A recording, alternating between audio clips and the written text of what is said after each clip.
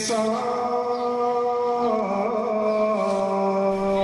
the Old City, a practical Torah commentary by Gutman Locks.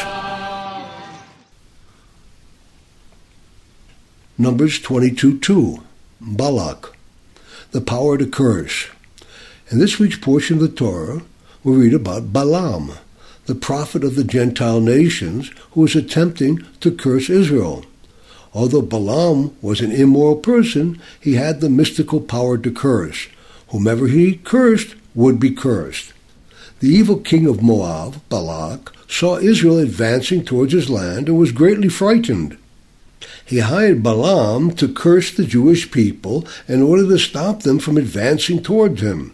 Although the text tells us that Balaam also had the power to bless, and in fact did become a vehicle for blessings, the commentaries tell us that his power was limited only to curses. However, every time Balaam tried to curse Israel, God changed his words, and Balaam actually ended up blessing the very people he was hired to curse.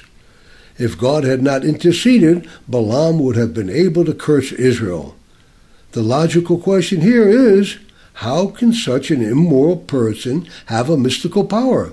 Aren't mystical powers gifts from God?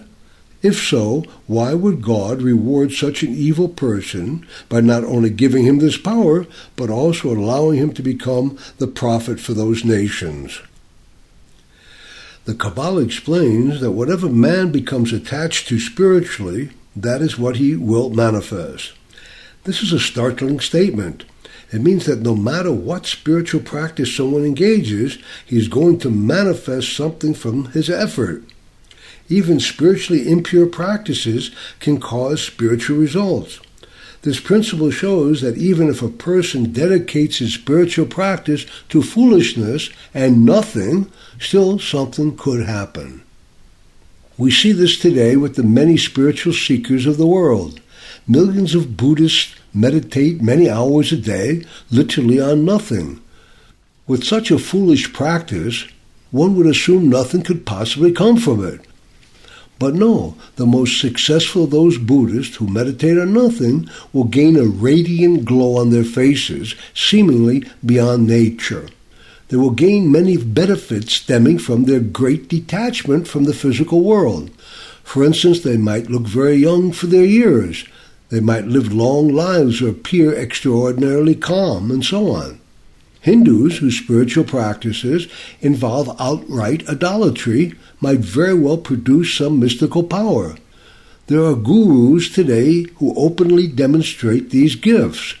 Also, there are Christian healers who apparently do open and amazing wonders. If indeed these are false religions, how can these practices produce such wonders? The Torah warns that even if a false prophet gives a sign or performs a wonder, we are not to listen to him. So we see that a false prophet can possibly do a wonder.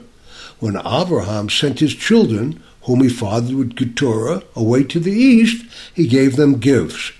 The commentators explain that these were unclean, evil powers. In the Torah portion, Ve'era, it is explained why Abraham gave them such gifts. So we see from the Torah itself that there are such powers in the world.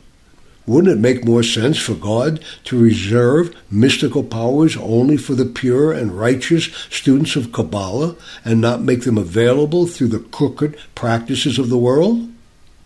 If God did such a thing, free will would be removed from the world. If all of the wonders came only from Torah practices, who would ever stray? But God wants there to be choice in this world.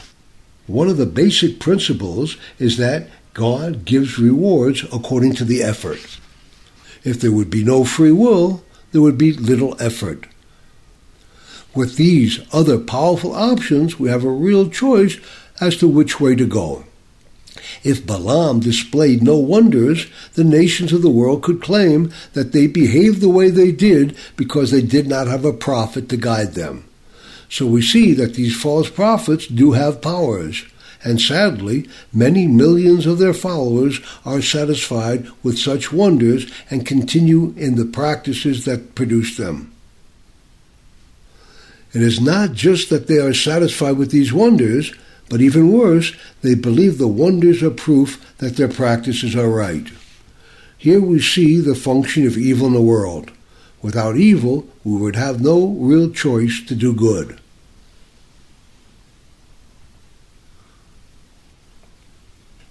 Free will versus the all-powerful.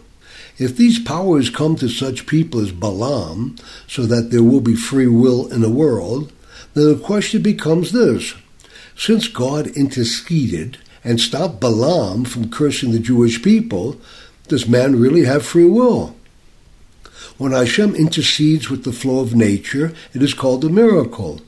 Other than these rare occasions, we are told that man has free will. But we're also told that God is omnipotent. This seems to be a contradiction. Omnipotent means all-powerful. If God is omnipotent, then by definition, he must have all the power in the entire creation. And if he has all the power, then how are we doing anything at all, let alone supernatural wonders? If he is omnipotent, who is choosing what to do, let alone doing it? This is called a paradox. A paradox is not a contradiction as is usually thought. A paradox is an apparent contradiction. There's a vast difference here. Use the word all and the particular as an illustration. The all is all there is, or else it could not be all. Yet the particulars, the individual objects within the all, are also here. When you touch a particular, you must be also touching the all, because whatever you touch, it has to be the all. But still, you cannot say that the particular is the all, because this particular is not any other particular. It is just this one particular, whereas the all is the entire all, including all of the particulars. When man acts, he is acting as a particular, but really the all is doing everything. Since man is not conscious of his relationship to the all, and sees himself solely as the particular individual, indeed he is choosing freely to do whatever he wants. The particular man is taking whatever steps he wishes, but still it is the all who is actually doing everything. How can this be? When we focus on the particular, we say that the particular is doing the act. When we focus on the universal, the all, we say that the all is doing everything, including the act that the particular man is doing. From the lower perspective, indeed, man has free will. From the higher perspective, we see that God is doing everything while allowing man to think that man is the doer. Here is another illustration to help explain this concept. Pick up an object with your thumb and forefinger. You clearly see that it is your thumb and forefinger that are holding up that object. Or is it your hand that is holding it up? Or is it your arm that is holding it up?